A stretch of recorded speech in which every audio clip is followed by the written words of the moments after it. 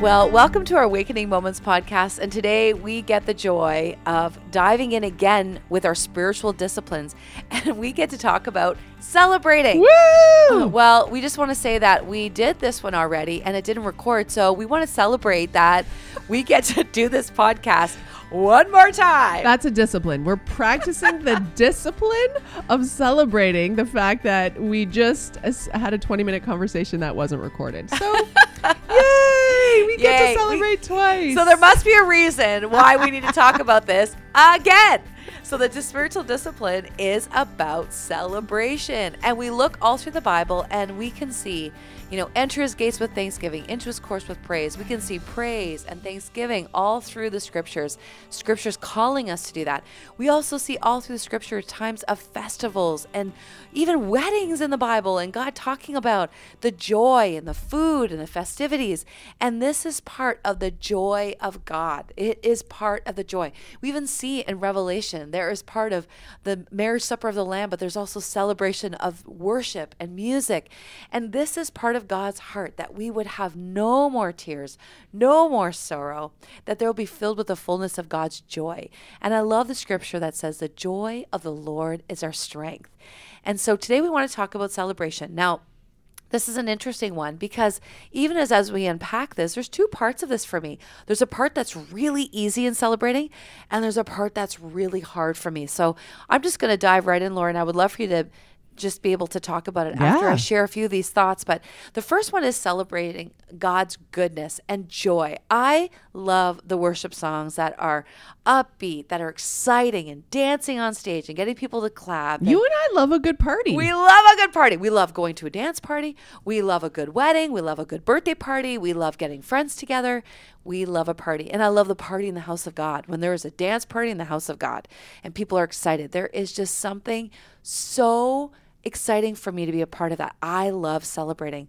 I also love the part of Thanksgiving, of celebrating people, of thankfulness with people, letting people know how I feel about them very intentionally at birthdays, milestones, people as we see them at church, one another in my friendships. I love being able to speak into people's lives and tell them how much they mean to me. It's a part of the encouragement gift I have, but it's actually such a part of the joy of my friendships and how much I appreciate my friendships and appreciate the family that God's given me and the bigger family of God that God has given me. However, in celebrating, I have to say, when I'm the one being celebrated, or it's my birthday, or it's a moment where people start to speak into my life of how I've impacted their life, I literally wanted just to move through it very quickly. And I know I've been very much robbed in my life from that, of not embracing the moment to receive those moments of celebration for myself. I can celebrate others. And I'm sure someone listening to this psychologically has an answer to why I do this, but I find it really hard to receive. And it's a twisted way, in the way I almost feel like when people are speaking to my life that it's somehow going to make me really proud, or it's selfish for me to actually acknowledge that I've had that part to play, or that I've been a part of that joy. And it is a bit of, a space, probably like a bit of a fear that it's going to fan into something it's about me. And that, oh yeah, I'm so awesome. That kind of a feeling that I do the opposite. I literally dismiss it, shut it down, want to make that small, want to make my part small. But I love to be in the giving side. So there is probably a bit of like a control part that I can do that.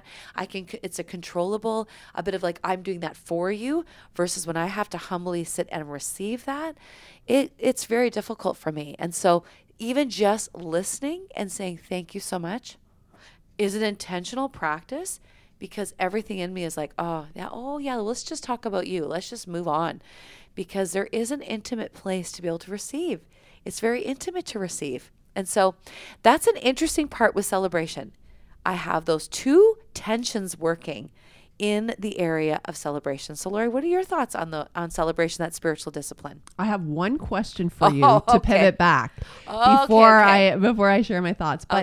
But would you say that you need, maybe need's not the right word, desire to be like appreciated, to be seen, to be like, do you desire that? Like you are, anybody who knows you, Rhonda, would absolutely agree that you are like a crazy celebration person. You celebrate everyone you see. You are always in for a word of encouragement. I mean, you have the spiritual gift of exhortation. You'll speak into people's lives, call the best, see the best in them. It's your greatest joy to do that.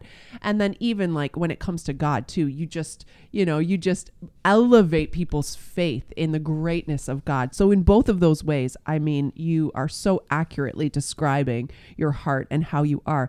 But like, do you believe that you need to receive that too, to receive, words of appreciation, words of thanks? Like, is that something that you desire?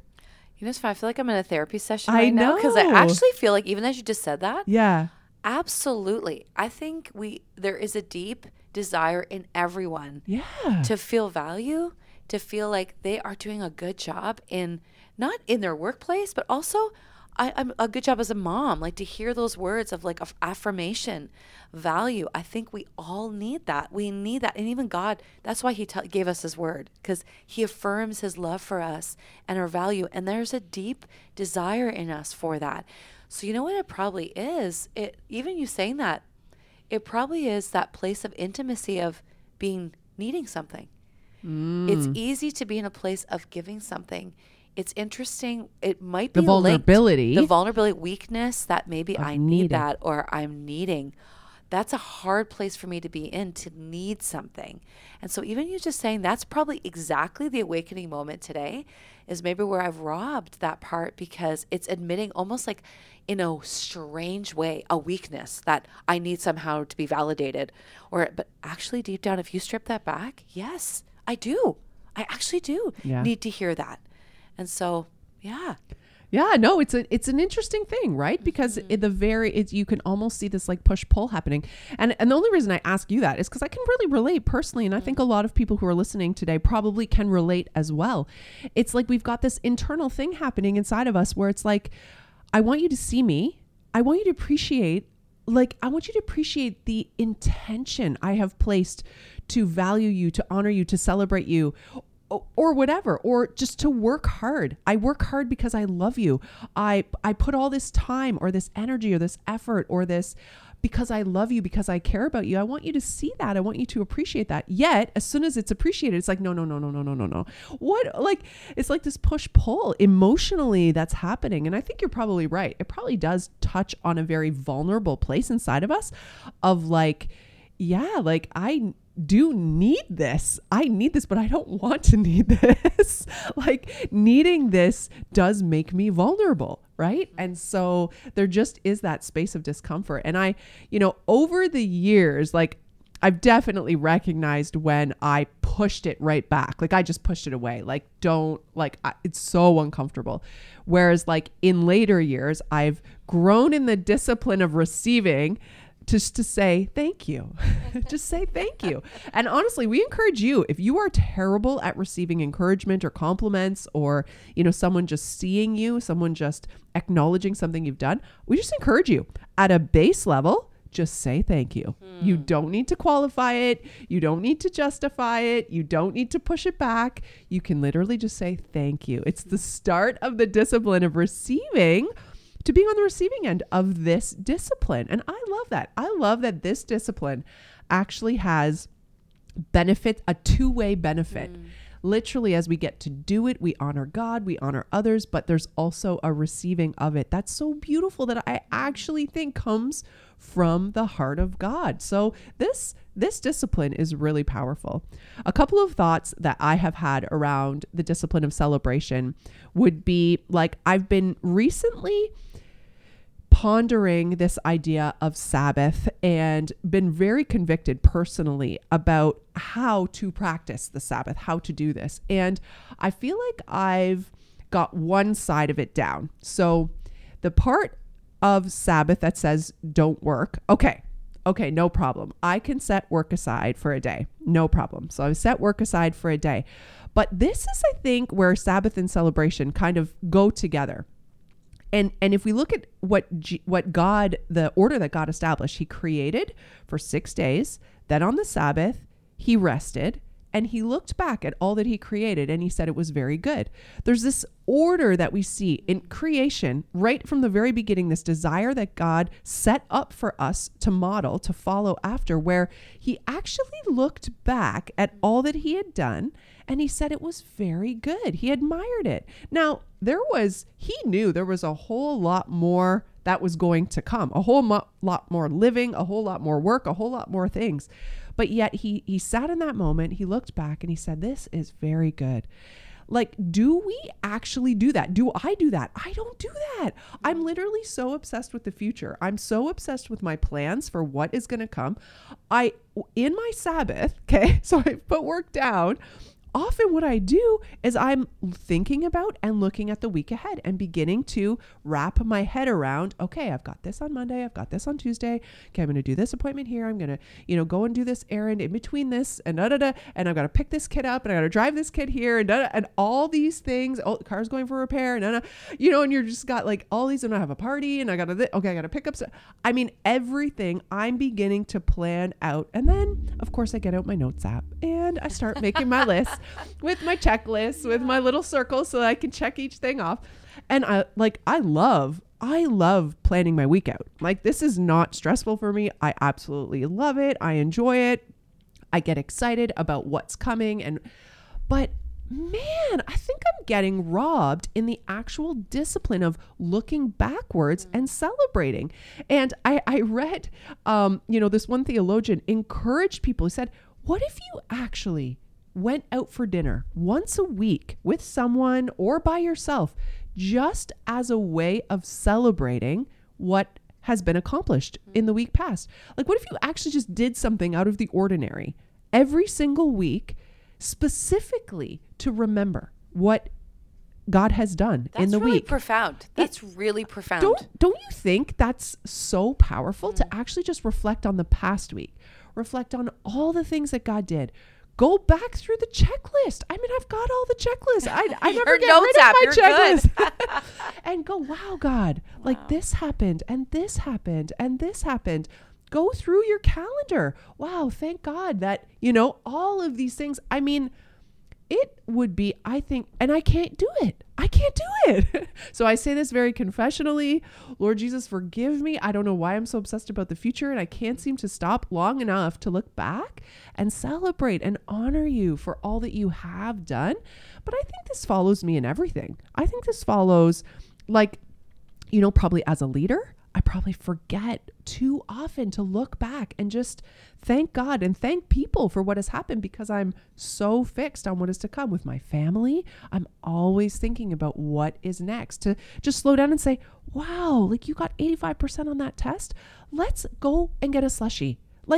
Just do something to honor that moment, to celebrate that, catching these little things to thank God and to rest in that. And I think that's part of Sabbath. I think that's part of actually a provision that God wants to give us of gratitude and rest and peace that God wants to give us as we prepare to go into the next week.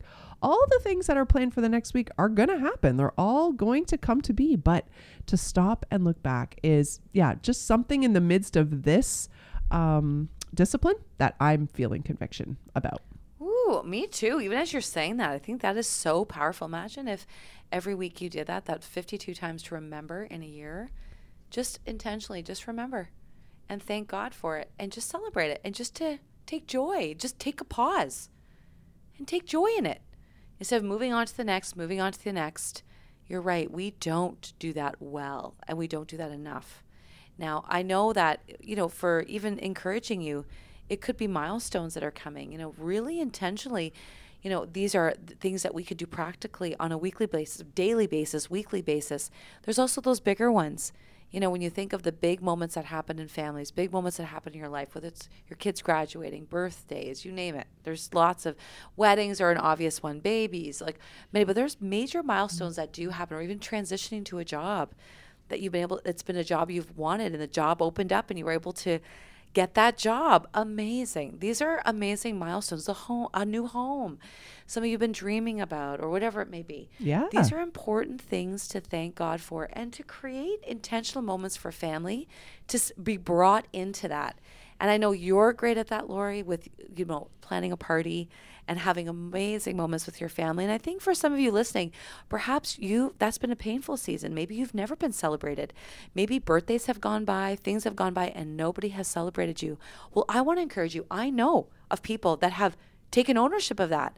And they've said, you know what? I'm going to plan my own birthday. I'm going to invite these friends over. I'm going to bring in my favorite food, and we're just going to celebrate. I'm going to do all my favorite things, and I'm going to celebrate my birthday. You don't have to wait for someone to do that for you to celebrate what God is doing in and through you. And so may you just take a moment and I want to just speak that healing over you. God wants to celebrate you. And you can say, I'm marking this and I'm going to do this with God. And I'm going to bring people alongside and I'm just going to do it. I'm just going to own that part of my life. It's so true because this discipline isn't just about, it's not just about, oh, well, if you're married or if you have kids or if you have a big family or if you have tons of siblings or if you're close with your family.